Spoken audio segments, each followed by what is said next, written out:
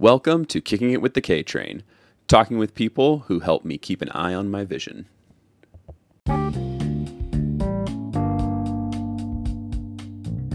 Hey everyone, my name is Kyle Kuhn. I'm a totally blind U.S. Paralympian, author, and speaker. I've been pretty fortunate to live a full and adventurous life. You could say that I have been pretty successful, but I definitely could not have done it without the help of some really incredible people. So on this podcast, I'm going to introduce you to many of the people who have helped shape me into the person that I am today. And these are the people that really help me keep an eye on my vision. And maybe through hearing their stories, they can help you as well. So let's get started.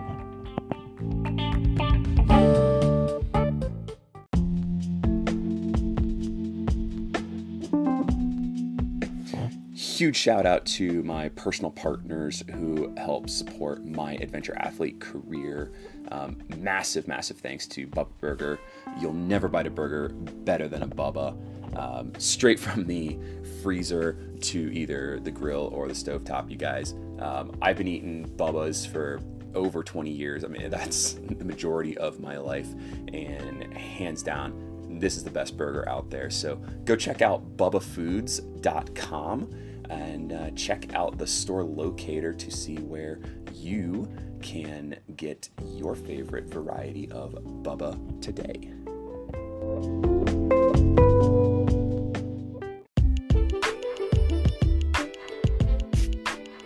Thanks so much to Infinite Performance Nutrition. Take your nutrition personally. Hydration and protein, custom tailored for your unique recovery, tastes, sweat rate, your training, your goals, and your lifestyle. You guys, I've been using Infinite since before the Paralympics in 2021, and right now I can't imagine using anything else. They keep me fueled through every workout and every race. So check out infinitenutrition.us, INFINIT nutrition.us, and use the code KOON15, that's COON 15, for 15% off your order.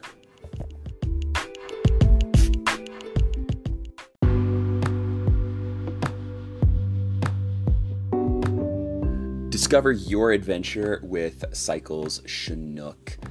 You guys, Cycles Chinook delivers an exceptional experience through inspired design, personalized approach, and a shared love of riding bikes. Guys, I can personally attest to this. I have been riding a custom-built Chinook time trial tandem since 2019, and their passion really is encouraging exploration and delivering adventure. So check out cycleschinook.com. That's cycles, CHINOOK.com. And, go let them help you find your adventure, and let them know that Kyle Kuhn sent you.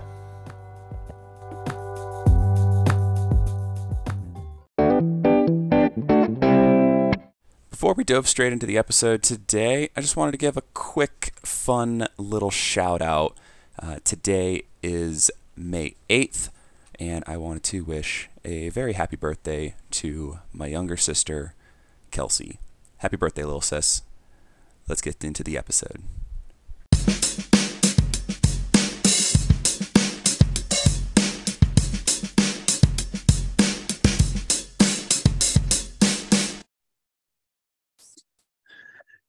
Hey everybody, welcome back to another episode of Kicking It with the KTrain, where I chat with people who help me keep an eye on my vision.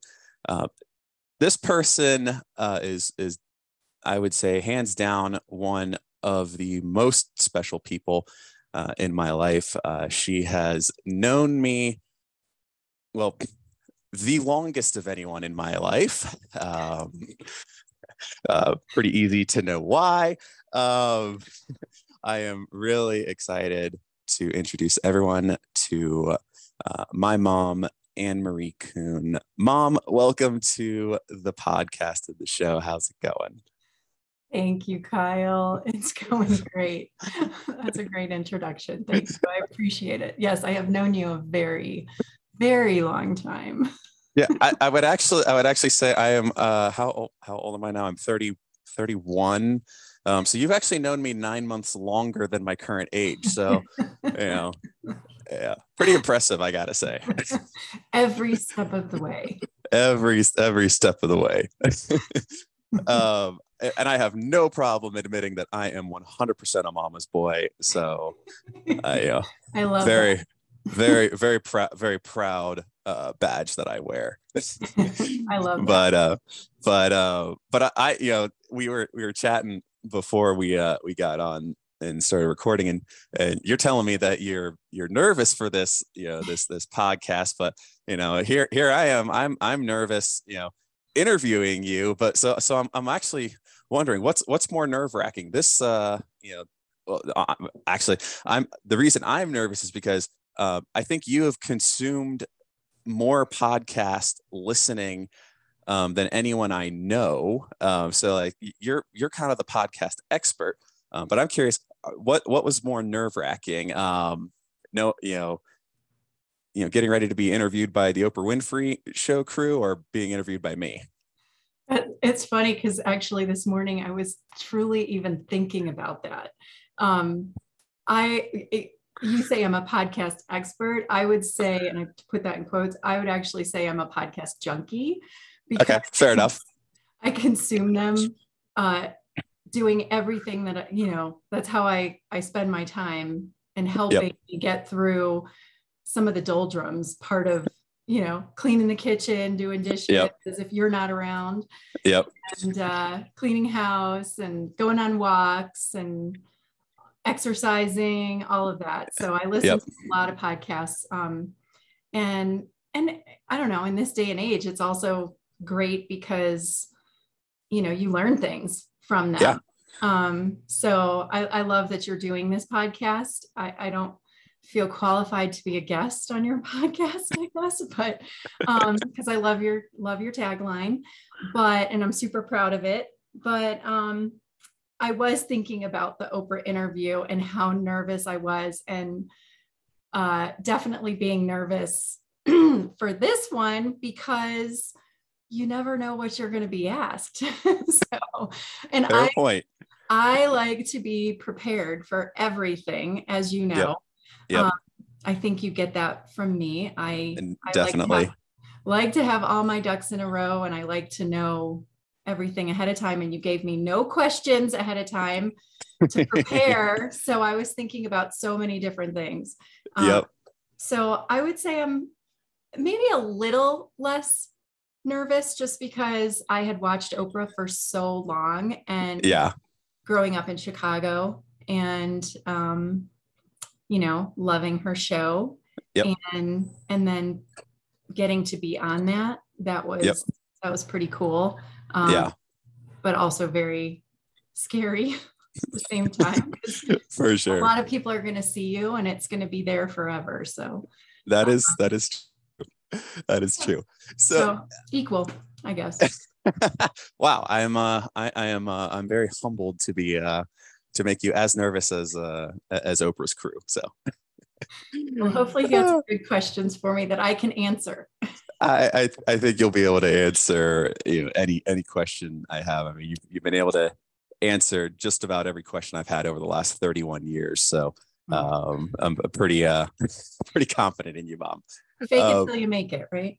That's something along those lines. So let's go back because you mentioned you were born and raised in Chicago. Can you tell us a little bit about your upbringing? Because like you said, you like to have all of your ducks in a row, and you're a planner. So tell us about your upbringing and like what did you kind of see that you wanted to do with your life as you were growing up?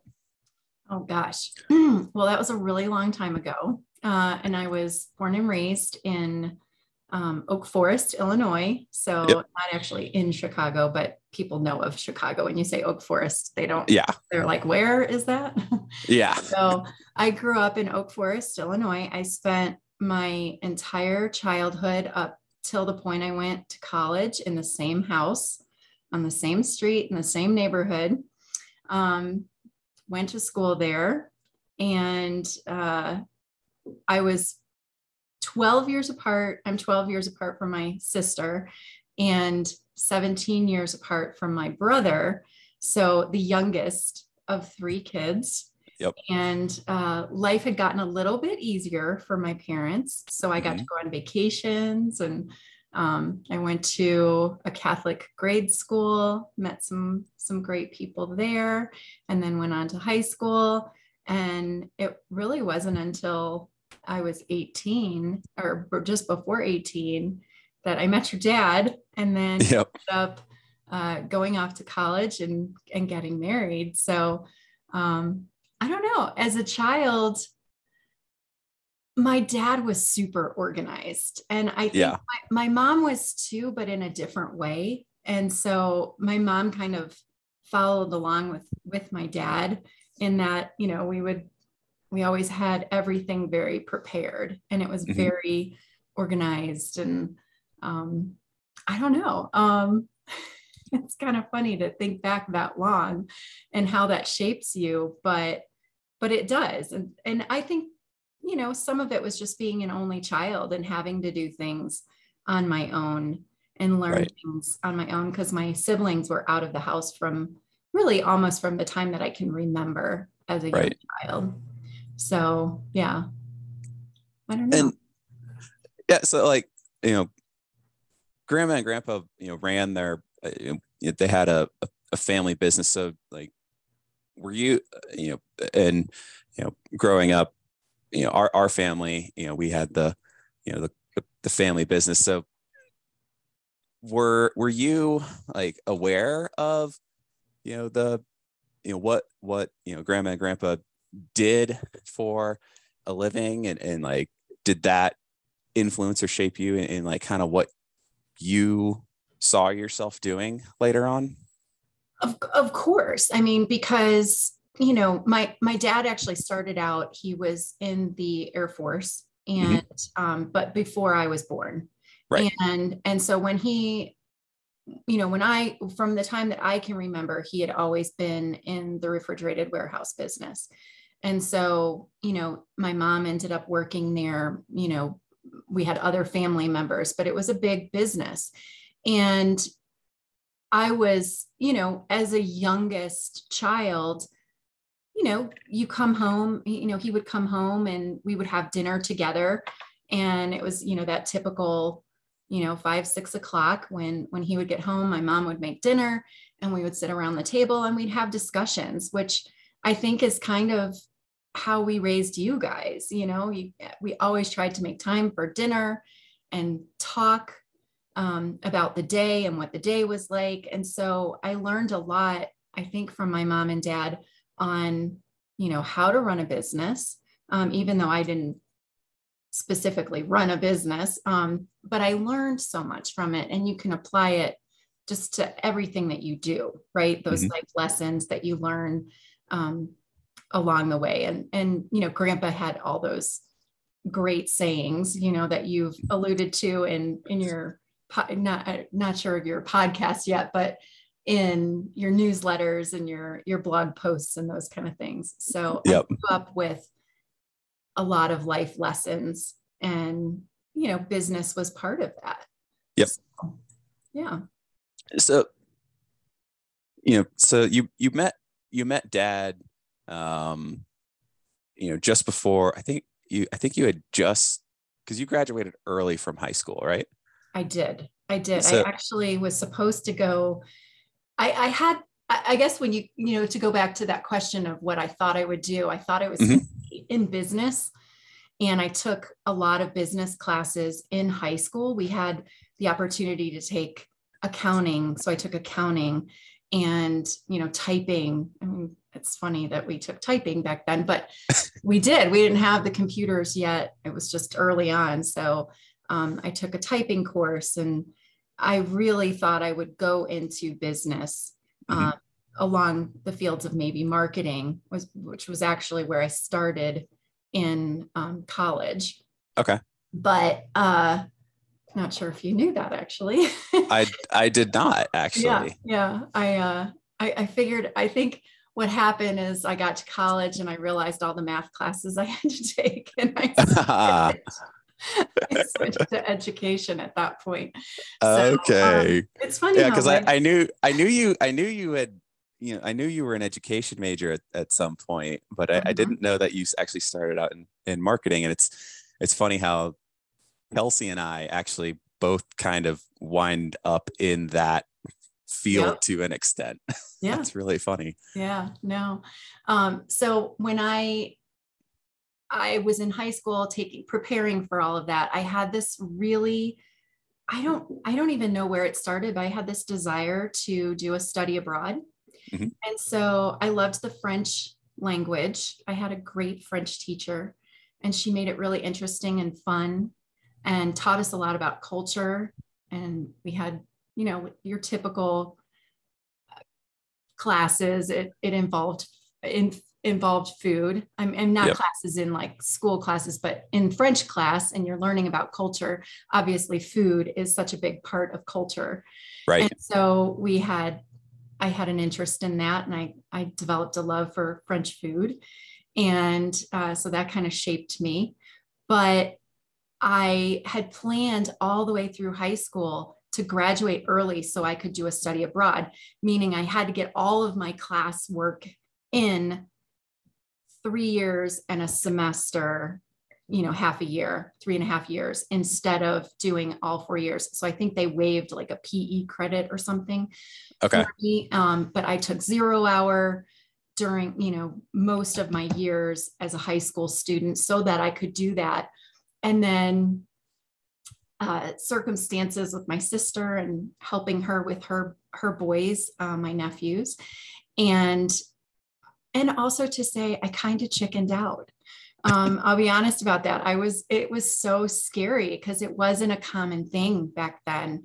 Right. And so I ended up not, and I helped my sister instead, which was awesome. To be at such a pivotal part in the boys' lives. And they were young, they were toddlers at the time. And it helped me find a love for young children. And so, I met Dad actually right after I finished up my high school studies. And then we wrote letters for the next 6 months while I was helping my sister and spending time with the boys. So with my nephews. It's crazy for me to think, that like you and Dad, you meet, right after you finish high school. He is, 4 years into his, Marine Corps career, and you guys write letters back and forth for 6 months. I think you technically officially dated for like 2 months or something like that. And then you guys got married 2 weeks after your 18th birthday. To me, that's more scary than, doing a study abroad. What was the shift from chickening out on study abroad to getting married 8 months later? Oh gosh, you don't think it's scary to study abroad because you've traveled the world, right? So for me, I had never done that. I had never. I mean, I think the furthest I had traveled was to Hawaii with my dad. Right. This trip, my mom couldn't go, and so he was like, "Hey, you want to go to Hawaii?" And I was like, "Sure." Okay. In high school, but that was a safe space because I was with my dad. I had activities that were planned. Doing a study abroad was something that I was totally going to be on my own. And I don't know, building a life with someone and getting married, even though I was young, I had already had responsibilities with helping with my nephews and kind of helping with their childcare essentially, before they went to school. gave me the experience, I guess. And it just was natural, and it was fun. I enjoyed it, and loved spending that time with them and with my sister, and getting to know them, and kind of what it was like to run a household to a certain degree. And so when I fell in love with your dad, and we actually, and I can't believe I'm going to admit this, but we really probably only technically dated in person 2 weeks, 4 weeks, something like that, a month. Right. Which is embarrassing to say. I was trying to give you a little bit of leeway. It's okay. I'm going to be honest, right? That's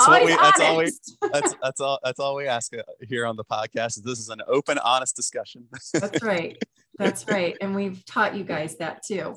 Or we've tried to. Honestly, it's the best policy. Yes. So, building a life with someone, when you've fallen in love with them, you're doing it together. So I think for me, that wasn't scary. Gotcha. Yeah. Okay. And so you got, I mean, like we say, you got married 2 weeks after basically 2 weeks after your 18th birthday.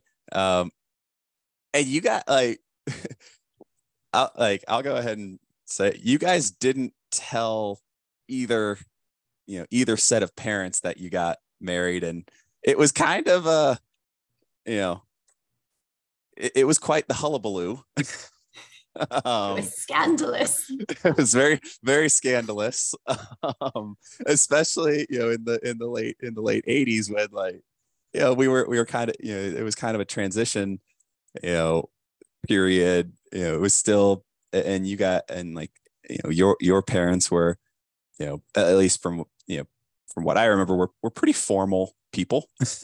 We're very strict. Very strict and very formal. Did you guys think about that, and how did you guys handle the quote unquote scandal? Well, again, I would say I probably chickened out a little. It's going to be a common theme for me, but no, I leaned on your dad to help with that, which is pretty awesome. He's always been that rock, and that person that we could lean on in difficult times. So not that telling your parents you're married is difficult, but it was a little scary, because they thought I was in college, and I was. But I quickly realized I went to ASU, which happened to be the top party school in the country. And I wasn't really interested in doing that at that time. Right. I just wasn't your typical college student. Because your dad and I had written letters for so many, years, for so many months, we learned a lot about each other, because it wasn't face to face where you were afraid to be honest and truthful in the way that you felt. Mm-hmm. You could write it and then send it off in the mail. And we were writing 10, 15, 20 page legal size note, letters, like they were these yellow, they still have legal pads. Yep.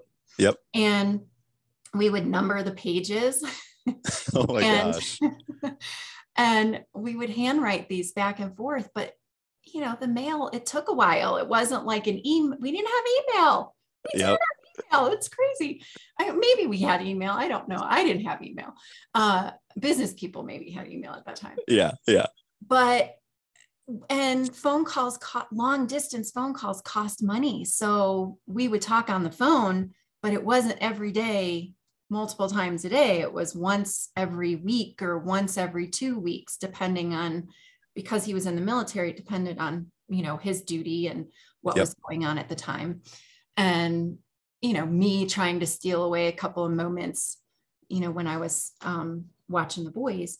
And so we wrote letters, and we weren't afraid to tell each other things, because we weren't going to get an instant response like you do now. So you wouldn't have that, you could be more honest.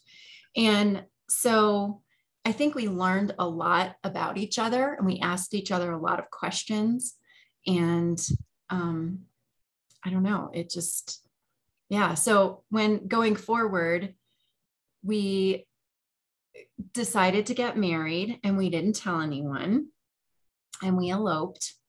And I wanted to leave ASU because I was just miserable, because it just wasn't the experience that I was looking for. I really truly wanted to get an education in academics, Right. to build, some kind of a career in life. And I was missing your dad, and he was 3.5 hours away, and it was difficult. I didn't have a car. I had a bike. So I couldn't, I mean, you could have done it back in the day. I don't know. Tempe to Yuma that's a long ride. It was hot. That's a long ride. That's a long, hot ride, Mom. A hot, dusty ride. I don't think anyone's crazy enough. Well, not many people are crazy enough to do that, especially in the summertime. Yeah. So he would come visit me, and then we would kind of have our little routine and stuff. So I made it, I think, 8 weeks. And then we started talking. There was a college that was not a junior college. It was a state funded college. It was called Arizona Western College. And we started looking into what would it look like if, could I transfer there so that we could actually be together and do that together. And so we started talking about that, looked into it. And long story short, I was able to transfer. So I called my parents. And at that point, we had already told them we were engaged. We announced that quickly. Yeah. And then we just didn't tell them we were already married. Right. I was afraid. I don't know why. I was afraid. I don't know if it was of robbing them of the experience of planning a wedding and all of that, because back in the day, that was a big deal. Right. They knew your dad, but they didn't know him really well. So I was afraid of what they would think about that. What else? I don't know. And I just kind of pushed it under the rug for a little bit. It's nice to just sort of live this romantic, early marriage together, I guess. I don't know. Hey, there's nothing wrong with that. When I told them I was going to transfer colleges, that I was able to do that easily and not, skip a beat really. Right. And they thought we were, just going to live together at that point. And I think that was really hard for my mom. Sure. She was born and raised Catholic as my dad. And so that was really, like you said, it's scandalous. Yeah. So when they came out to kind of see where we were living back in, I think it was October, we got married in August, and it was October that they came out to kind of see where I was living and spend more time with Dad. My mom, we were sitting at the table, and my mom said, we just don't like this living together. We're old fashioned. And we kind of had brought up the subject of, well, what if we got married and then we had a blessing in church? And they were totally on board with that. That's good. They were totally cool with that. And so your dad was like kicking me under the table, and I was like, no, this is not the time. This is not the time. And I think it stemmed from, because my sister had some conversations with Dad and was like, just don't ever piss Mom off. She will never forget it. She has a memory like an elephant. I don't know where that comes from, but yeah. So anyway, I was not ready to tell them. And Dad had duty that weekend. I went back with Grandma and Grandpa to spend some time with them in Mesa, Arizona. And Dad called me up and said, on a house phone, because they had a house phone. We didn't have cell phones. And he said, I just can't sleep. We've got to tell them. We have to tell them. And so I handed the phone to my mom, and I said, Stephen has something he wants to tell you. So I leave sometimes the hard stuff for Dad to do. Yeah. I don't even remember what the question was at this point. I can get a little long-winded. No, that's all good. No, it's all about just telling stories. And that's actually that's one of the good stories that you guys. It's just we just all of us kids laugh at just how funny the the early stages of your marriage was. And like we know, like, well, Cassandra, Kelsey, and I know how formal and proper grandma and grandpa were. It's hilarious for us to think about. But yeah. So you guys eventually decide to start a family, and I believe you decided to leave school and focus on. You guys decided to focus on building your family, and like so you had Cassandra, me, and Kelsey all within 4 years from something like that. 89. Kelsey was born to in 93. Yeah. Caitlin in 01. So nice. Yeah. Gap there. Yeah. You had a little break, and but then we obviously we went through quite. I would say that the 1990s was quite a roller coaster of a decade for our family. Like when you think back to you were I think you were pregnant with Kelsey when I was diagnosed. And people who have read my book and stuff, they know my perspective and my side of the story. But I'm curious if you can share, like, from your perspective, like when we first found out that I was diagnosed with cancer, like what were you feeling, and what did you and Dad discuss? Because like you said, you're a planner. You want all your ducks in a row. Like what did you guys plan going forward from that moment? Yeah, no, it was a roller coaster. Is accurate. We had Cassandra, and then we had you 2 years later, and life was really good. We had transitioned to moving back home to Chicago from Arizona, where Dad was stationed. He was out of the military, and we were just living a really young family's life, and going through just normal struggles, but nothing major. And we were really young. I mean, Dad was a little bit older, but I was still really young. I think I was pregnant with you when I turned 21. So Yep. all those experiences that most people have up to their 21, I was just living a completely different life at that point. Right.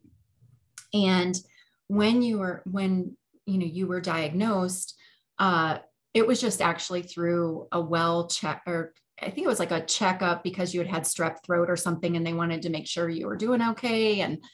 And she noticed your eye crossing when she walked in the room, the pediatrician. And so that led to, I guess, she was concerned, looked in your eyes with the white light, with a light, and which is a typical well exam thing to do, to look for a red reflex. And she got really quiet, and she said, "Excuse me, I need to check on something really quick." And she left the room. And so when she came back, it sort of turned into this snowball of saying she had seen something that was not normal, and it could be multiple things. And she wanted to send us to a specialist. I was there by myself. And so she brought back a piece of paper of a retina specialist. And I think it was like a Thursday. Mm-hmm.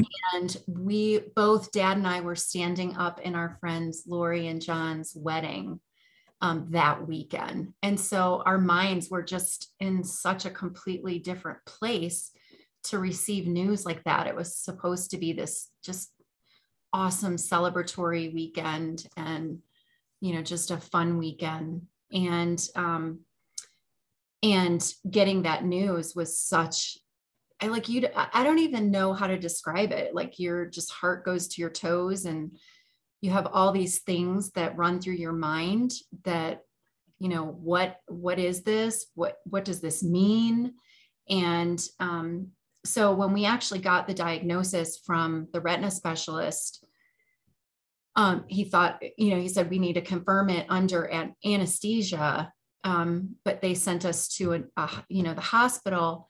And as we were preparing for that, it almost sounded like they wanted to do surgery right away. And we weren't 100% comfortable with that. And I think it was because of our planning nature and our questioning of, we need to know more about this before we make such a life-altering decision where they would remove both of your eyes and you would lose sight at that point. Right. And so we wanted to gain all of the information that we had and the best information that we had. And we had really good doctors in Chicago. But when we came home from, this is kind of like going off on a tangent here, but when we came home, through the family line of, oh, please pray for this family, he's been diagnosed with this disease. And we got a phone call and it was just like a cousin, I think it was a cousin, and their boyfriend's mother had been treated by Dr. Shields, like random, right? And the way it was approached to us is, we don't know if this doctor can help you, but here's the number. And the title, the hospital was called Will's Eye Hospital. And so, we didn't have the opportunity to like just Google things on a whim, like you guys do, and we do now. And so, all these questions come up in your mind and, we're like, you're supposed to have surgery on Tuesday and we have a wedding that we are attending. I was matron of honor. Dad was standing up in the wedding as well. We had all of that going on. And so, just trying to get through the weekend and plan was really hard. So we ended up going to Philadelphia. We called, I think it was Monday after the wedding. And we thought, let's just table this for the weekend until we can get more information. And they gave us such positive information because in our minds, the conversation that Dad and I had, I remember us sitting on the couch at night and it was dark in the, in the living room. And we just were like, what are we going to do? Like, this is so scary. It was scary. We didn't know if this was even survivable, which is kind of sad that we weren't given that information off the bat, because it was never given like, oh, this is treatable. It looks advanced and it is scary, but it can be treatable. And we were never really given that information initially. So it felt like we just kind of had been, hit pretty hard. And it was a hard hit and it was not an easy thing to deal with, especially being so young and not feeling like you have maturity on your side to be equipped to handle kind of these challenges. So it matured both of us really quickly. Right. And so, when we talked to Will's Eye Hospital, they had such an amazing team behind them. I mean, they had a patient counselor who, she was like, do you have a fax machine? We didn't have a fax machine at the house, right? Dad had one at the office. And so he drove the hour to the office and she sent us all this really positive information of like, this is the curable rate and different, ways of treating it, and people that had retinoblastoma. And we were dealing with someone who had written up in the textbooks the majority of what the protocols were for retinoblastoma, Dr. Jerry Shields and Dr. Carol Shields. Yep. So when we kind of got all of that information, it helped us to,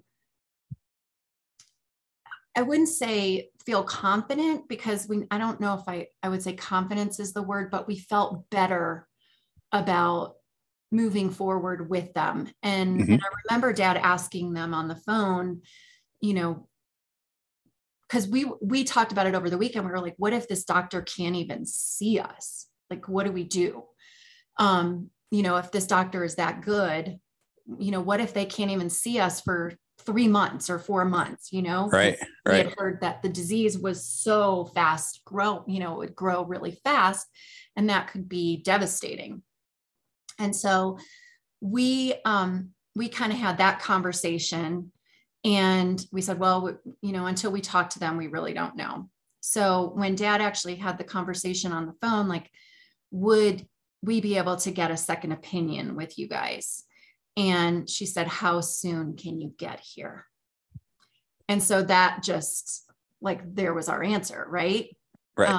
To have these really great, that had seen a lot of this because it was so rare. Right. So, we just hopped on a plane, and we it was a good thing your grandmother was a travel agent, because she was able to get us reservations really quick. I mean, it was such a whirlwind. I mean, and I think as a planner and wanting to have all of my ducks in a row, I mean, there's always those lessons that sometimes you just have to fly by the seat of your pants, and you just got to get out of your comfort zone and do it. Right. Yep. So we did. We packed up the 4 of us and got on a plane later, I think that afternoon or the next morning. And then they saw you the following day in the office, and then scheduled an EUA. Wow.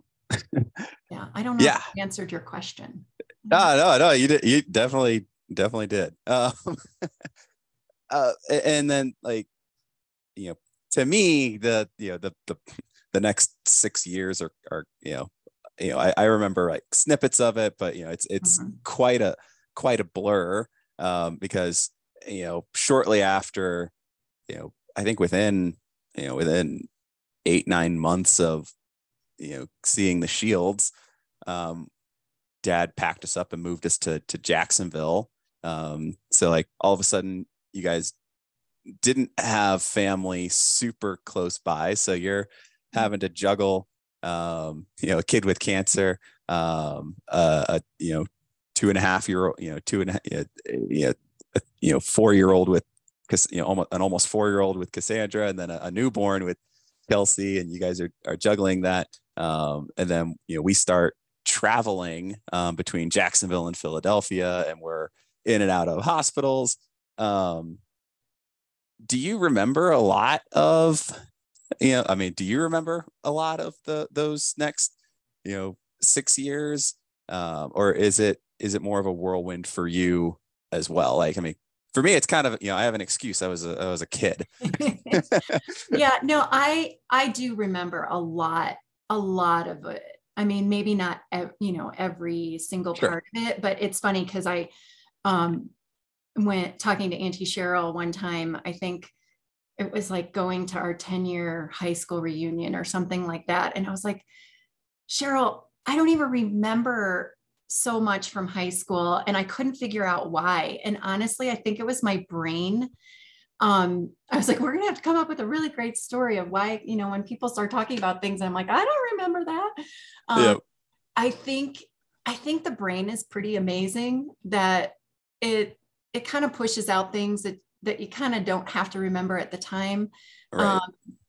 And I just had to focus, I think, on getting us through this, and for us getting through as a family. And so I do actually remember quite a bit of the time that we were in and out of the hospital and kind of how we dealt with it.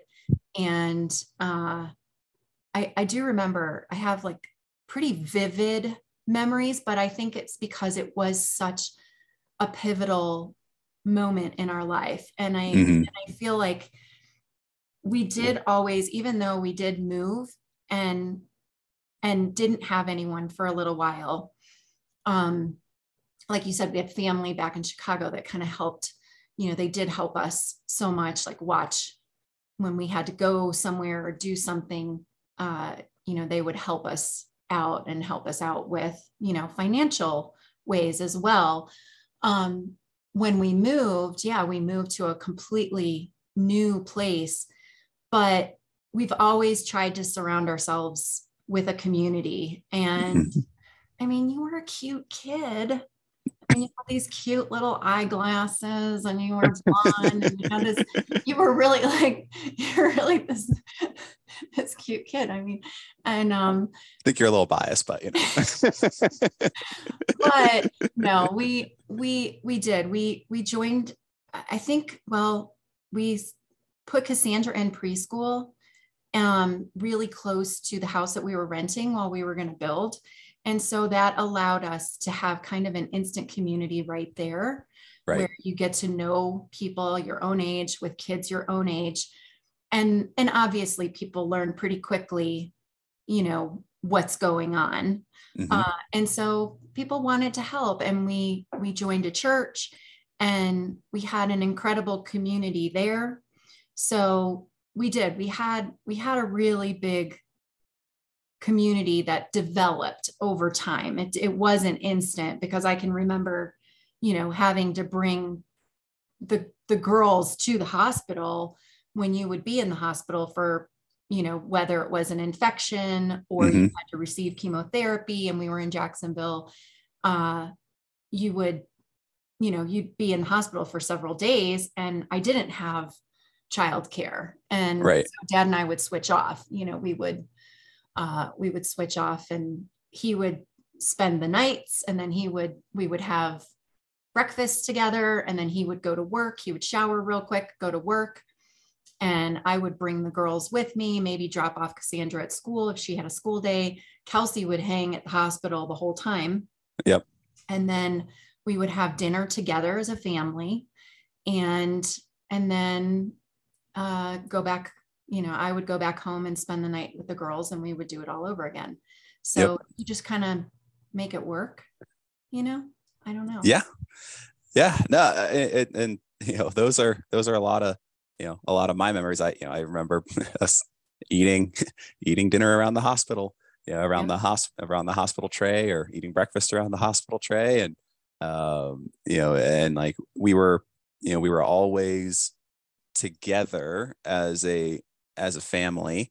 And that was something that you guys kept very constant throughout our lives, especially after, after we finally made the decision to remove my eyes. And actually I kind of want to touch on that, because I think wasn't it you that finally put your foot down and said, we have to stop this madness or chasing, wasn't it you that kind of, at least if I remember from our past conversations, there were some experimental treatments that Dad wanted to try, and you were just kind of like, we have to move on. Yeah. I mean, we both wanted to try everything that was possible to save your eyes for as long as we could. I mean, that, it became evident as the years went on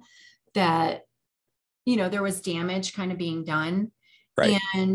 And so, and we did have the best in the world, I feel, as far as doctors were. So we did have a confidence level moving forward, once, and you responded really well to treatment, which helped. But I think for us, you were to help in the decision-making process for us, because we have talked to other families that have gone through diagnosis with retinoblastoma and everything. And we always try to tell people what was right for us and for you may not be right for your family. It doesn't mean that you have to fight it for 7 years. You could, your child could have an amazing life, just removing the cancer and kind of being done with that and go through the, process of getting, artificial eyes and just moving forward at that point. But I think what helped us decide was, you, as a little kid, you were always so determined to do things. And so seeing that, it almost felt like we had to fight for you. And we tried to ask the question, what do we think you as an adult would want us to do? Which is hard because you just don't even know. I mean, we try to involve you in the process, but there's only so much. I mean, you're not going to say, yeah, let me have chemotherapy again and make me sick and be throwing up all the time. And I mean, you would throw up just walking into the hospital. You had been sick so many times. You would literally walk in the door of the hospital and start throwing up. Even though there was no need to throw up. So, that was hard. And we did do some things that were, I wouldn't say research. I don't know if it was research based, but, and maybe not experimental. I mean, I guess experimental, because they weren't done. It wasn't common, I guess, to do like the intraocular chemotherapy, but they were looking at different ways of treating this with less side effects, essentially. And so like, I can remember one time in the hospital, and this was a really scary moment. And this one is probably what shaped, kind of where you're going at, where I sort of put my foot down. We were in the hospital, and you were on a drug that was typically used as an anti-rejection drug for organ transplants. And the way the drug was administered was through intravenous in the hospital. And it was alongside chemotherapy. And the idea or the goal was they kind of thought that this, and it was cyclosporin, that this drug would help the chemotherapy actually penetrate into the intraocular, into the eye, which is where your cancer was. Your cancer was inside the vitreous fluid and on the retina. And so they were using all these different things to try to break that barrier down, because they weren't sure if it would actually kill the tumors or shrink the tumors. And so they found this drug kind of gave it a little channel or a gateway for the chemotherapy to work. And so we tried that, but the scary thing about it is the oncology nurses were not used to using it. And it was a drug that needed to be, like they had to shake it in the glass bottle. And instead of just normally you would gently roll the bag of fluids, the IV fluids that were being administered. And I guess it was so heavy that it would like fall. And so what ended up happening is you went into anaphylaxis shock. And so that was really scary, because, I'm watching you turn blue and your face is puffing up and you can't breathe. And, thankfully Dad was with, because he immediately just turned off the IV, and we're pressing buttons, and I'm out in the hall screaming to try and get somebody to help, because I knew this was bad. And, so we got through that and everything, but it was like, I think I got to a point where I was like, I just want my son. I don't care if he can see or not. And, we were looking at flying overseas to do treatment. And I was just like, we don't know these people. Like, we are with the best in the world. Why would we want to, why would we want to risk his life? And so I think we got to that point where, and it was both of us. But I think I probably was a little more vocal, I think, about it's time to stop. Yeah. Yeah. And you weren't seeing very well at that point anyway. So Right. Kind of like, what are we trying to save? Right. And I think we got to a point earlier on that the goal was to just save vision for as long as we could, because we knew it was helping you. We knew it was helping with spatial relationships and your experiences. And you were so active as a young child that it allowed you, to do things like other kids. Right. So, yeah. So I think when I got to that point, when, it started to be where it was going to potentially risk your life, I was like, I'd rather have my kid there and have him a part of my life and our lives. So, yeah. And so like now, like, so we make the decision, we remove my eyes. And now you guys have to raise a totally blind kid alongside, two-sighted kids. And then, soon after that, we had another baby to the mix. And, so that now you are juggling 4 kids, one of whom is totally blind. And I think it's, it's really easy. I think it's really easy for people to, to pity people, and especially kids with disabilities. How did you guys as parents not pity me? And how did you basically, how'd you raise how did you make the decision to raise me as quote unquote normally as possible? Well, honestly, I'll be honest with you.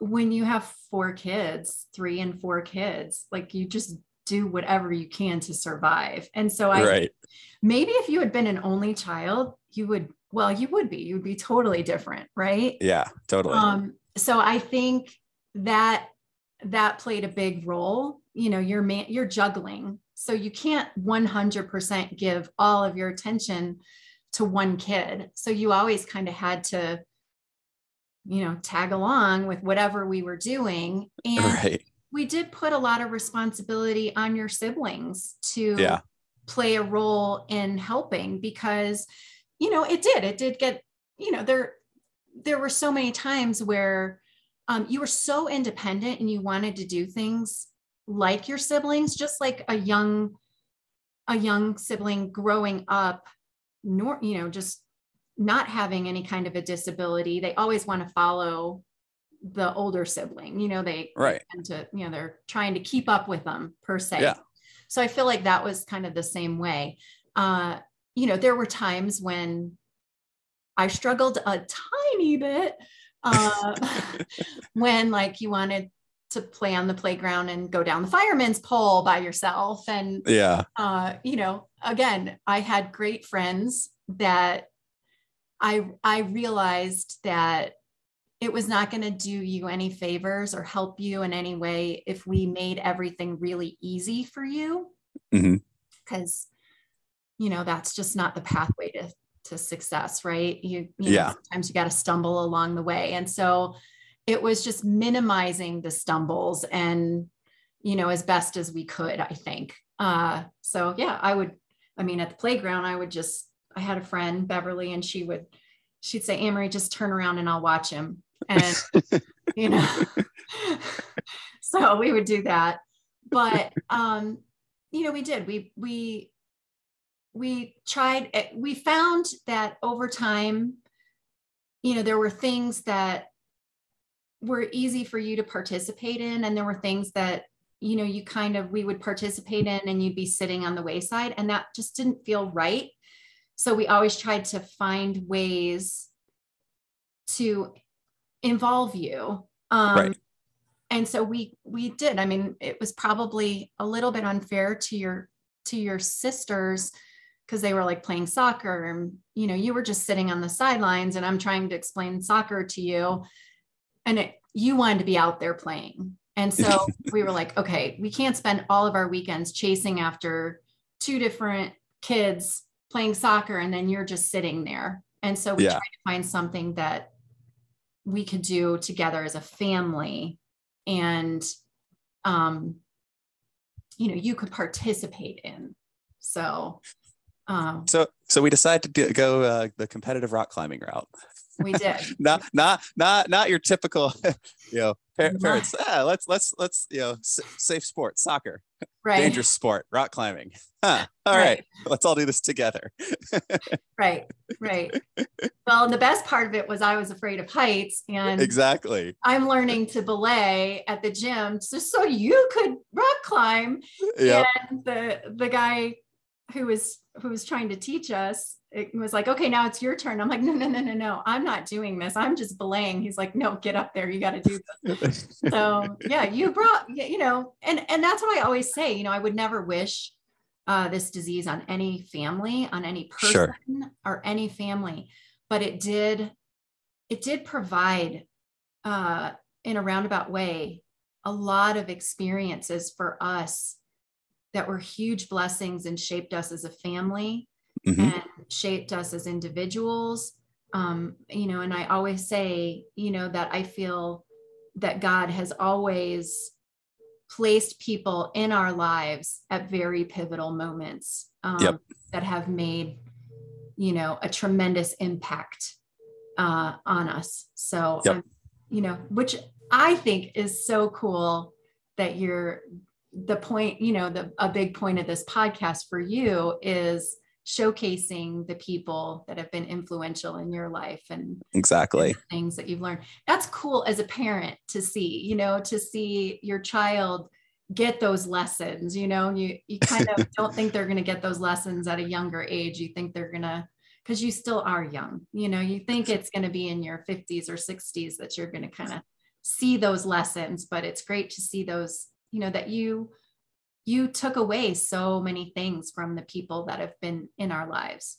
So yeah, no, I mean, and like you said, it's just, you know, there's too many people to, you know, that have come into our lives at pivotal moments and non-pivotal moments. And like, you know, it's, you know, I think on it, and, you know, people see how our family is now, and look, I mean, let's not, the major elephant in the room is that, look, we're a very materialistic society, and we are a very, you know, we're a very comfortable family. Like, we're like, you and Dad worked really hard over the years to set our family up for, you know, success, and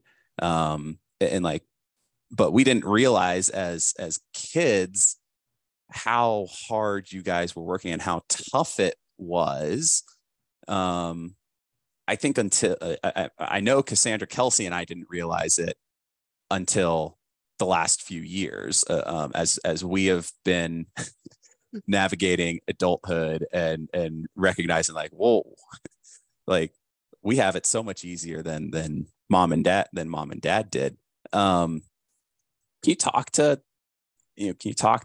just that, you know, what drove you and Dad to make those sacrifices, and, you know, to have long-term vision? Because, like, so many people want it now. How did you, and you guys have always had that long-term vision from from the time I was diagnosed, it was, save sight as long as possible, cure cancer, however long it takes. Whether it's, financial, let's sacrifice now to, so we can have stuff down the road. How was that something you guys consciously talked about together, or was it just like you both just naturally, that was what you wanted to do? I think probably both, I think in the beginning, it almost, I don't want to say it was forced upon us, but, it was expensive to go through the medical stuff that we went through. And then, raising a family of several children, that's not easy. And like you said, it's everybody, we're kind of in a culture where everyone wants it now. And it is so hard to save and plan. But those early years, I think, doing without and learning to live without helped us for the future, because we kind of didn't have a choice in the beginning. Right. And we both came from pretty good childhoods and, amazing childhoods, really. Yeah. And had everything that we needed, and a lot of what we wanted. And it comes down to that, needs and wants. And, as a young family, and then having to have one income, which is really kind of difficult to do now. We had to make certain choices that, we had to make choices. I mean, I can remember, do we bundle the kids up and put the heat on a little, not have the heat on as much, or do we pay the telephone bill this month? And we had a lot of help along the way. I mean, we had family that stepped in and helped us in those really tough times. And stuff. But I think because we had some help with that, we felt a sense of responsibility to not be foolish about it as well. We wanted to be responsible, and so we did. We would talk about it, and we would just make different choices instead of going out to dinner, going out to the movies, because I think it was going out to the movies was probably a bigger thing back in the day. Taking a vacation. That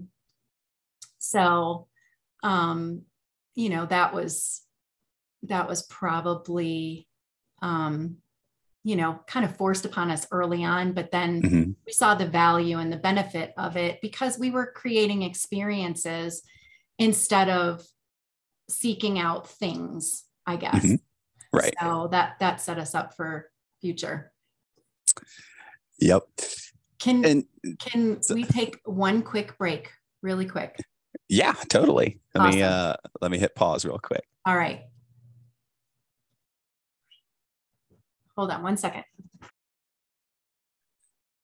And we're back. Okay. Sorry about that. Yeah, no problem. So like you guys, I would say one of the big sacrifices that you made, you alluded to it earlier. You thought you were going to go into business, and it was Dad that wound up going into business and being extremely successful. But at the end of the day, it was our family going into business essentially together. So like you did go into business even though you weren't getting a quote unquote salary, but you decided to be a stay-at-home mom and for a long time, and one of the things that I actually one of the things that I think is really, really cool is that a few years ago you decided to go back to school, and you wanted to pursue basically educate yourself more in the food realm and the food services realm. So can you talk about like why in your why in your 40s you decide to, go back to school when you haven't been to school, over 20 years. And why, why did you decide to become a chef? I mean, oh boy. I don't know. I love of learning and following a passion, I guess, I mean, I wouldn't take away anything from being a stay-at-home mom. I mean, I worked at a preschool for a while, and I did some other little jobs here and there that worked within the family, schedule. And I think even back in high school, I was really interested in food, and probably that should have been what I pursued, I guess, initially. Maybe that would have been different, but I loved it so much, and I love to learn. And that's one thing I always wanted you guys to learn growing up, was maybe not having to know all the answers, but knowing how to learn was my biggest thing. I mean, I homeschooled Kelsey for a short period of time for a couple of years. And that was always my goal, because I was like, there was such a sense of responsibility in that. And there is, as a parent, raising your kids, you instill this, you're responsible for them, right? And you want them to turn out okay. Yeah. and that's like a huge weight on your shoulders. And so I don't know if it was just me trying to, help myself through it of being a parent, is saying, let's just worry about teaching them how to learn. So when they come across something. So I've always just been fascinated with that, with learning new things. And I love cooking. And I think it's been such a huge part in our family, because sometimes we do it together, but all great conversations happen around the table. And honestly, what prompted me to go to culinary school and pursue that later in life was truly for me to be confident in it. I mean, that sounds weird, but I felt like I needed that education and that formal training, I guess, to have confidence in what I was doing and what I wanted to pursue. So I think the short answer of it was for confidence. But it was also just something I was really interested in, and I wanted to get better at it. And yeah, why not? Right. This was a great time in our life. I mean, we weren't quite empty nesters. We still had Caitlin home. So, I was trying to do that while she was in high school, but she was so active in high school that I had a lot of extra time to be able to pursue that. And I'm really thankful that Dad allowed me to do that, because it was a great experience and I loved it and really immersed myself in it. And you by de facto got immersed in it because you were living with us. I did. I love, let's just say I became a very good dishwasher. And if I, if shit ever hit the fan and for some reason I can't monetize this podcast, or I never get another speaking gig, at the very least I will bang down the door of every single restaurant because I can wash some dishes. No, you could be a taste tester. That too. You could be a taste tester, because I don't know if I probably should reach out to one of my professors and say, was this cheating? Because remember, after a while, you're cooking so many things, and I was having to taste things and do these taste journals and everything. And I was like, I don't even know how to describe this anymore. You weren't making me do it. I was just affirming, or, I was just confirming or affirming your decisions. Essentially, I was like, nah, I'm sensing this, and And you're like, no, I'm sensing that. And then like we kind of, it was collaborative, Mom. It was a collaborative approach, so I do feel that I should have at least like, maybe not share credit on much of your schoolwork, but can I get like a corner of the paper, like a corner of the certificate? Not to interrupt, but I think on one of my assignments, remember how, okay, so I should probably clarify what we're talking about because somebody might not know. So I had this taste journal where you would cook a dish and then you would have to describe it throughout the process. Like you'd have to, they wouldn't make you taste raw chicken, obviously, because that'd be not healthy. Right.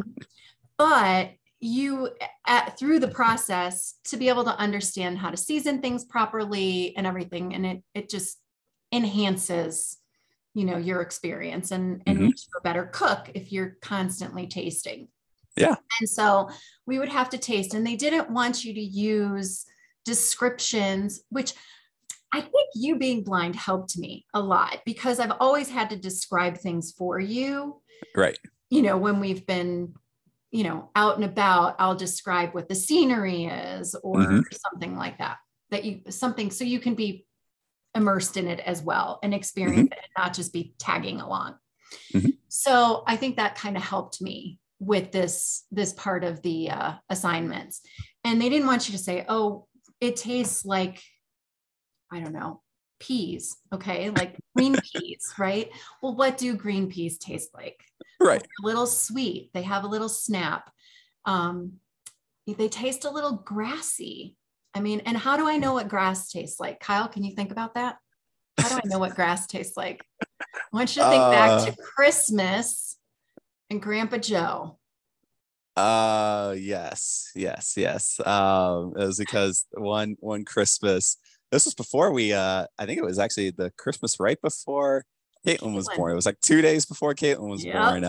And this was before we started doing one of the flavors. Yeah. So we got the Birdie Bots Every Flavor beans. They had just come out with, because Harry Potter had exploded and they had just come out with the first rendition of Birdie Bots Every Flavor beads. And we were sampling all of the flavors, and grass was one of the flavors. So right. Yep. Oh man, so good times. They wanted you to give really good descriptions that weren't just general. They wanted you to use different things. And I can't even remember what the assignment was, but I was trying to describe to you what that was like. And I made something and you said, oh, mommy, this is great, or something like that. Is that where they came up with it? Exactly. I am 99.9% sure that they were like, 4 flavors is just not enough. We need a 5th. It's someone tried something and they just went, oh, mommy, that's good.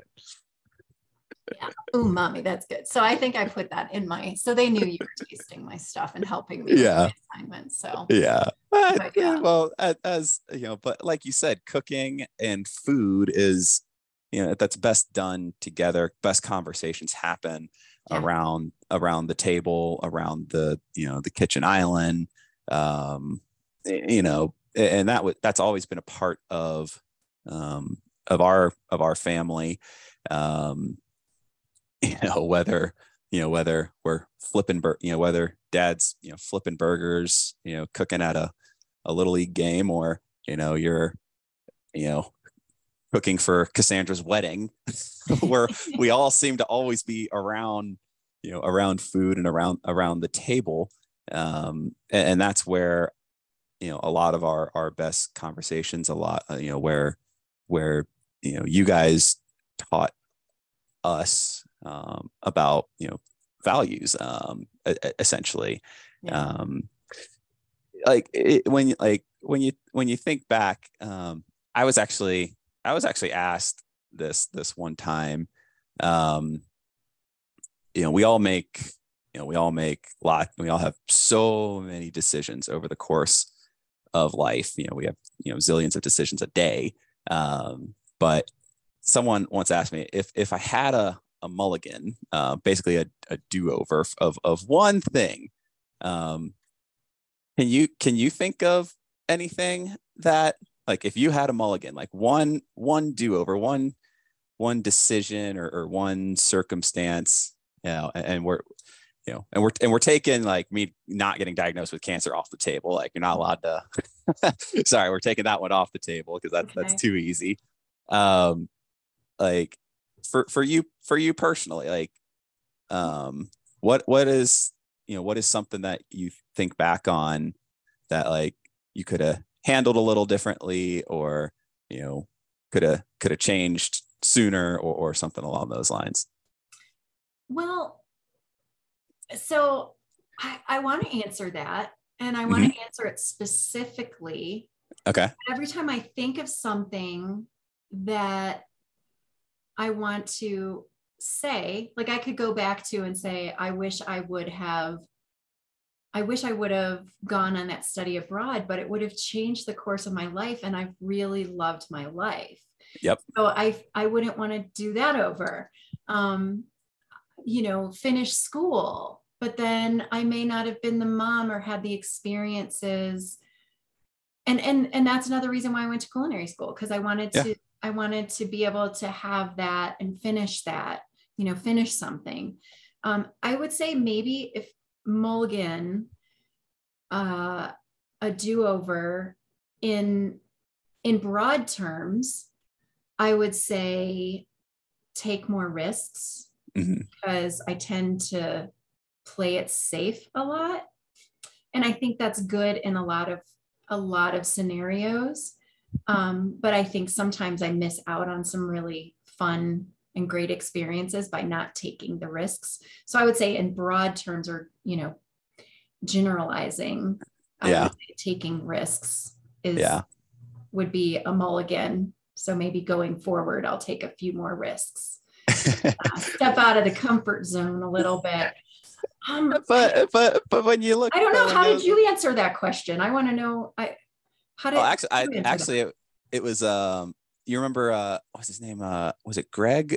He was the original Snowmass Club. Oh yeah. Greg manager. DeRosa.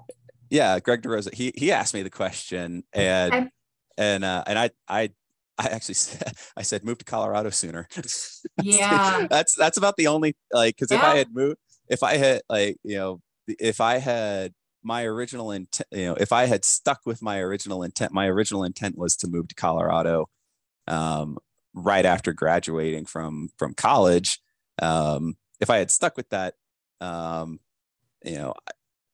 don't know what would have happened, but I'm not sure that I would. I'm actually not sure, but like you said, my life would have turned out so much differently. I don't know if I'd be sitting here in the Olympic and Paralympic Training Center right now, because staying in Orlando connected me with Mike, and I wouldn't have gotten with Mike if I hadn't struggled finding a job. All of those things. And so I would be interested to see how my life, shifted if I had moved to Colorado sooner. But I like asking that question, and I like pondering that question, because it makes me appreciate all of the life experiences that we've had as a family, and that we, and it makes me appreciate everything that I currently have a lot more. And that was something that you and Dad really taught me. Like, you guys never cared if we, you cared if we made mistakes, and you allowed us to make mistakes, and Lord knows we some of us kids made some very big mistakes over the course of our lives. But learning from one of the things that you and Dad always harped on was, as long as we learn from our mistakes and make changes going forward and, and focus long term, you guys are proud of us. So absolutely. Yeah. I think we're super proud. But I think it's a good exercise to say, to look at that and look at, are there things maybe in your past, in your life that if you had a do-over, what would you do differently? I think that shapes how you do things in the future. Yep. It's kind of like me saying, I can't think of anything specifically right now because when I do think of things, it would have shaped my life in a way I've loved my life and what's happened, but it does help me moving forward to be able to choose the path. Yep. Right. And I'm glad you've learned some of those lessons. I think there were some that were very intentional that we tried to teach you guys and teach you, but I don't think, I think a lot of them were just living life. Yeah. Right. And being kind and respectful and dedicated and all of those, you've exhibited all of those things, and I'm super proud of that. So well, thank you, Mom. Thank you. You keep me going on those times when I don't want to get on the treadmill and I'm like, oh, but Kyle does it every day, especially when you were like training for Race Across America and stuff. And I was like, how does he get on that trainer for hours? So I'm like, if he can do this for hours, I can do it for 30 minutes, right? Yeah. Well, I mean, it's just consistency. It's just making a decision, and committing to it. Easier said than done. It's Dad pummeled it into me over the years was, keep it stupid simple. And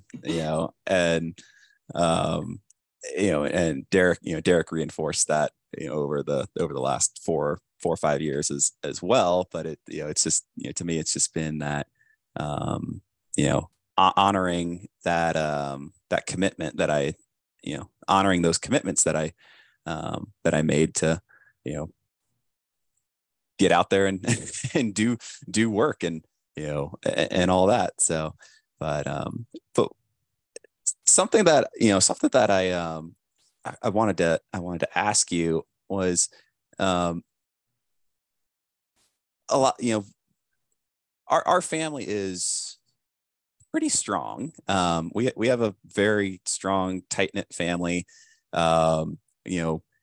We never seem to be spread out too far apart. Like, no matter what, we always seem to wind up within an hour of each other, or at least within the same state, because we can't ever be too far apart. What do you think? What do you think our family, by extension, what do you think your greatest, strength or, characteristic is, and how did that kind of extend to what our family's greatest strengths are? Greatest characteristic. It's hard to ask me what I don't like to, where you get it from, I guess, right? When you don't want to talk about yourself. That's why you're liking being the podcast. I like being the podcast. I like being the podcast host because I get to ask the tough questions. I've been in your seat too many times. I'm like, it's hard. It's like being on the Oprah show again. Thank God she didn't have to ask me any questions on stage. I think I would have flipped. I don't know. We are a close family unit. It's been really important to Dad and I. I love fiercely. a bad characteristic. I mean, it's easier if you were to ask me what my bad, I the anxiety part of things. I'm a big worrier. I worry for all of you. Yeah. I worry for all of you. I mean, how many times have I said, Kyle, can't you just stop doing these crazy things and just play guitar? Just be really good at playing guitar, right? What fun is that? Come on. No, I don't know. I love fiercely. I think that's a good quality. I'm caring, nurturing maybe. Yep. Yeah. What do you think a good characteristic of me?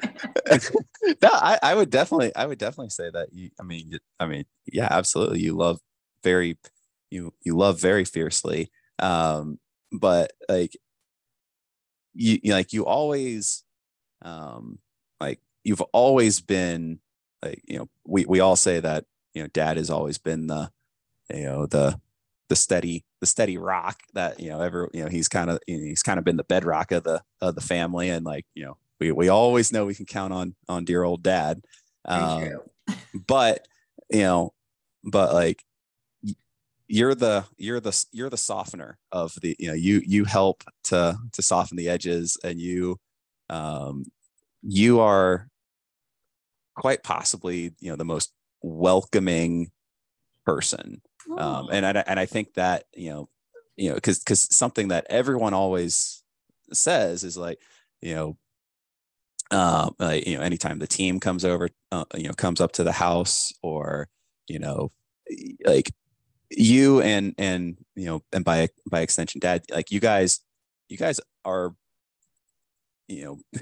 pretty easily open your home and, open your hearts and minds to people. And like, once you guys, kind of adopt people into our family, they're family.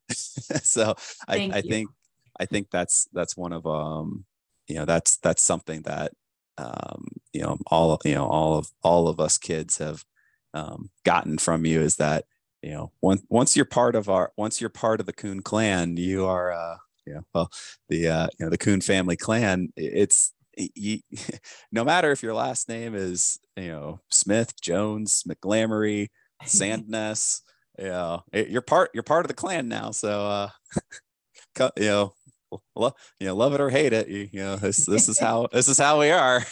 Well, I wholeheartedly will accept that, because I would say that's a huge goal. And I feel as though, talking about gifts God, bestows upon each of us, I would like to think and hope, and that's what I strive for, is to nurture that gift of hospitality, I guess, of welcoming people. So I will wholeheartedly accept that. Thank you, because that means a lot. But it comes easy because we love welcoming people into our home, and we love nurturing people in our home. People have done that for us. And so when you feel that sense of home, because that's really what home is, it's not a house. It's the people in it. It's the experiences you have in it. That is what, makes you feel good. It's what makes you feel loved. And so, yes, we do try to welcome people in, and want to pursue that further in the future. I hope that there is a plan in the future for us to be able to do more of that. In a very intentional way, I guess. And that kind of leads into my my final query is kind of what is your vision kind of leading forward for yourself, for you and dad, for the family unit that you guys have built? Like, what is your version of the vision? Yeah. Good question. I mean, because that's what we always do talk about, right? I mean, we talk about it for for you guys. Yeah. I think but we want to know, what it even, is for you. I know. I think sometimes we forget about, I think Dad's better at that than I am, because I'm sort of in the thick of things. Like people will come to me and say, oh, we'd love for you to do this and share this, or be in charge of this or whatever. And I always tell people that's not my forte. My forte is in the busyness of it, I'm the worker bee, right? Yeah. That's where I'm comfortable. Yeah. Is being the worker bee.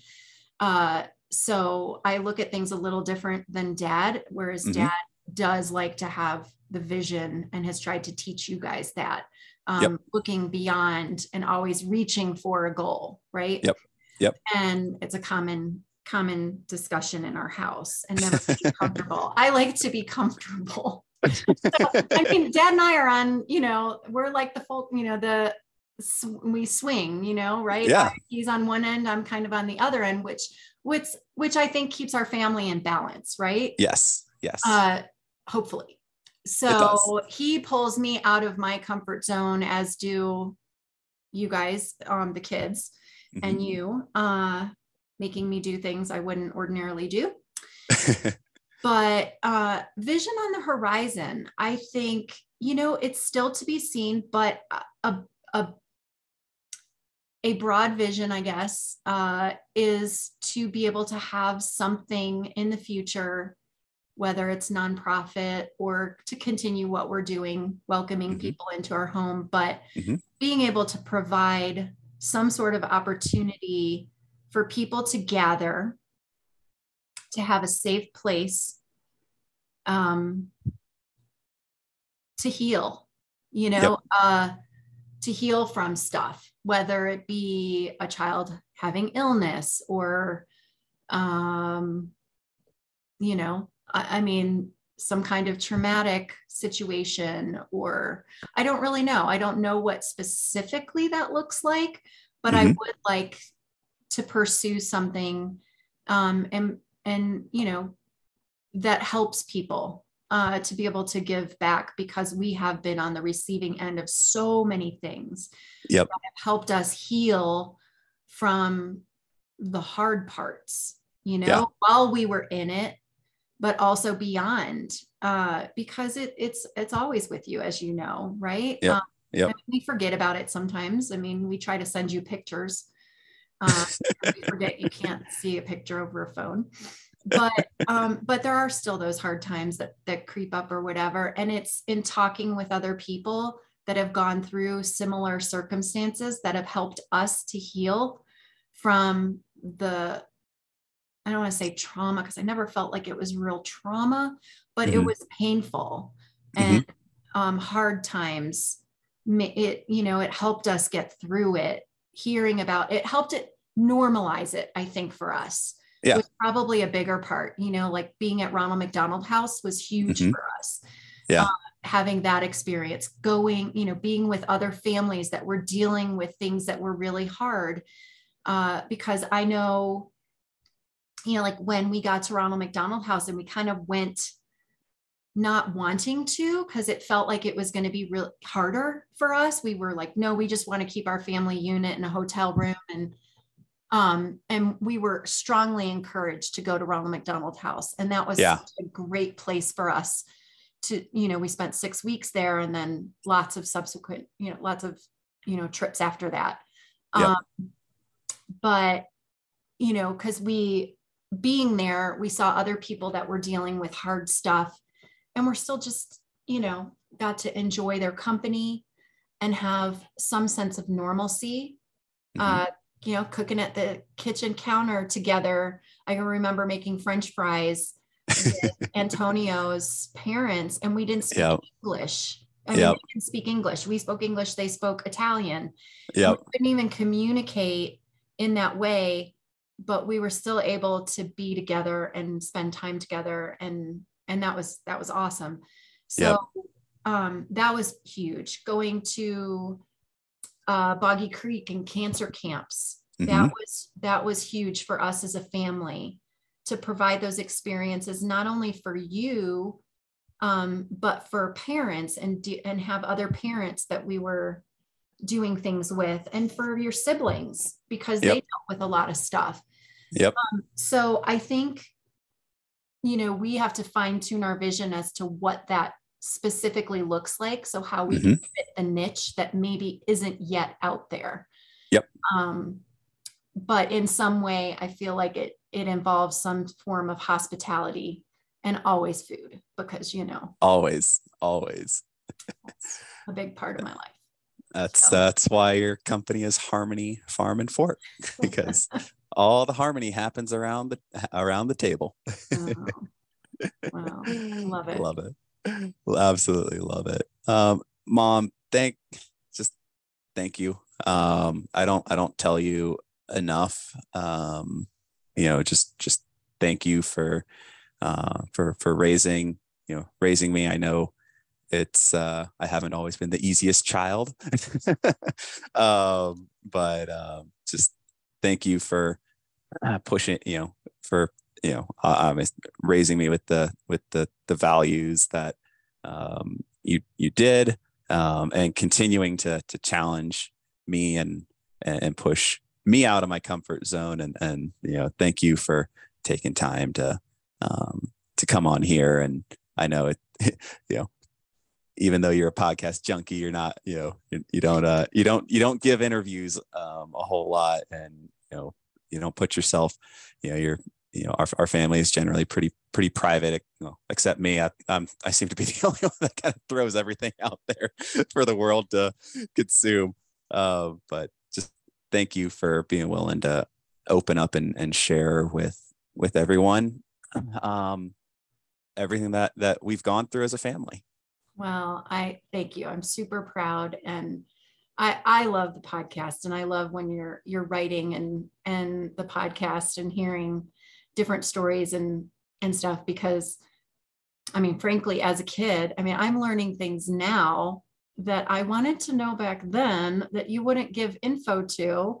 I had to read about it or hear it in a speech or whatever. So that's your way of sharing the fine details. You reserve them for a later date. So I love, and probably after listening to Brad and some of the things there that you guys have done, some of the sketchy parts of the things you have done, it was probably better for me to wait until later on to know those details, details. But yeah, I'm super proud of you. I've always been super proud of you and all the kids, and I love the family that we have raised, and really appreciate you saying those really kind things. I love you.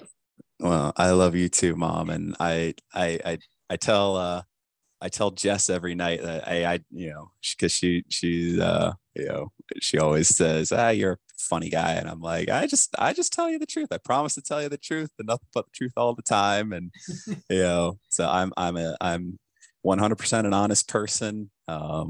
Lying bit me in the butt too many times as a kid. So I'm like, honest, like you said at the beginning, honesty is the best policy. And especially with Mom and Dad, you're always honest with Mom and Dad. So good lesson. Yes, indeed. As you taught us, Cassandra, Kelsey, Caitlin, and I still will get, we still plan on getting these tattoos together, but we are going to get a Make Good Choices tattoo. And that was something that you taught us. You preached to us every single day of our lives was to make good choices. That's right. That's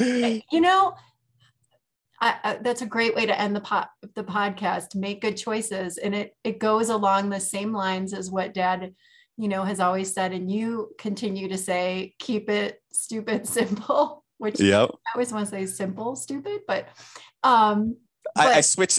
Well, Dad did always say keep it simple, stupid. Right. I switched the stupid and the simple around. Be a little bit more PC. I love it though, because seriously, make good choices. Like, it is simple, right? Yep. So yeah, I don't know where that came from, but I don't either. Yep. out of my But yeah. worry. So I was like, it takes the weight of responsibility off me. If I say that to you guys, then it's on you because it's your choice, right? Absolutely. Anyway, all right, we'll make good choices. Thank you so much, Mom. I love you, and I think after listening to this episode, I think a lot of people are going to finally get a real. This is the real starting to really peek behind the curtain of where I get a lot of my my values, my my life. This, I mean, this you're hearing it from the horse's mouth. This is the woman that raised me. So thank you so much, Mom. I love you, and go play with them grandkids that are right. Coming over. Awesome. give them big hugs and kisses for me. Will do. All right, everyone. Thank you so much for tuning in to Kicking It with the KTrain. I think you can all tell that my mom has helped me keep an eye on my vision, and she will continue to help me keep an eye on my vision. So, and I think her words and lessons are going to help all of you as well. So until next time, keep an eye on your vision.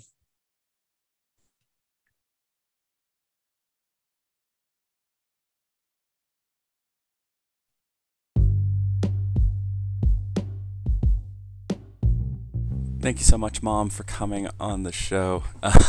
It's always nerve-wracking to try and interview your parents, your family members. You never know. You generally know what they're going to say, but you never know what stories are going to come out. But absolutely love my mom, and love that she was so open to coming on and sharing our family's story. So and you guys, there's lots more of that stuff coming. My family has been such a huge part of my life, and every single one of my family members has helped me in some form or fashion keep an eye on my vision. So you guys can be rest assured you're going to be hearing lots more stories and lots more perspectives on all of that. So thanks, Mom, and always enjoy catching up with you, whether on a podcast or just calling you for a quick 30-minute chat. But hey, you guys, if you are wanting to follow my journey, please give me a follow on all the social media platforms. You can find me on Instagram at Iron Kyle. That's EYERONKYLE. On Facebook at Kyle Kuhn Speaks. On Twitter at Kyle_Kuhn. Please also check out my website, KyleKuhn.com. That's where you can pick up a copy of my book, Discovering a Life Without Limits: How Cancer Took My Sight, Blindness Gave Me Vision, and the Mountains Let Me Live. You can hear a lot of these fun family personal stories in that book as well. Get a little bit more detail on that. But you check out the book on Amazon, Audible, Kindle, all those platforms, as well as from my website, where you can go to my publisher and find the actual physical copy of the book as well. But if you guys are enjoying the podcast, please take a few minutes, rate and review the podcast on Apple. Those reviews really do help me in finding out what you guys are enjoying, what you're not enjoying, what I can change, do better. And if you would rather just reach out to me directly to kind of let me know your feedback, please send me a direct message on Instagram, on Facebook, tweet at me, or contact me through the form on my website. So you guys, thank you so much for all the support. Really appreciate it, and I look forward to chatting with you guys again real soon. And as some of you may be aware, this upcoming weekend, May 14th, is Mother's Day, hence why we're dropping this episode at the beginning of the week. So this will be the only episode this week to let Mom have the entire week for you guys to absorb her wisdom. So happy Mother's Day to all the mothers out there. Thank you for all that you guys do. We love you all, and everyone knows that the best mom in the world is our own. So thank you, and we will talk to you guys again very soon. Keep an eye on your vision.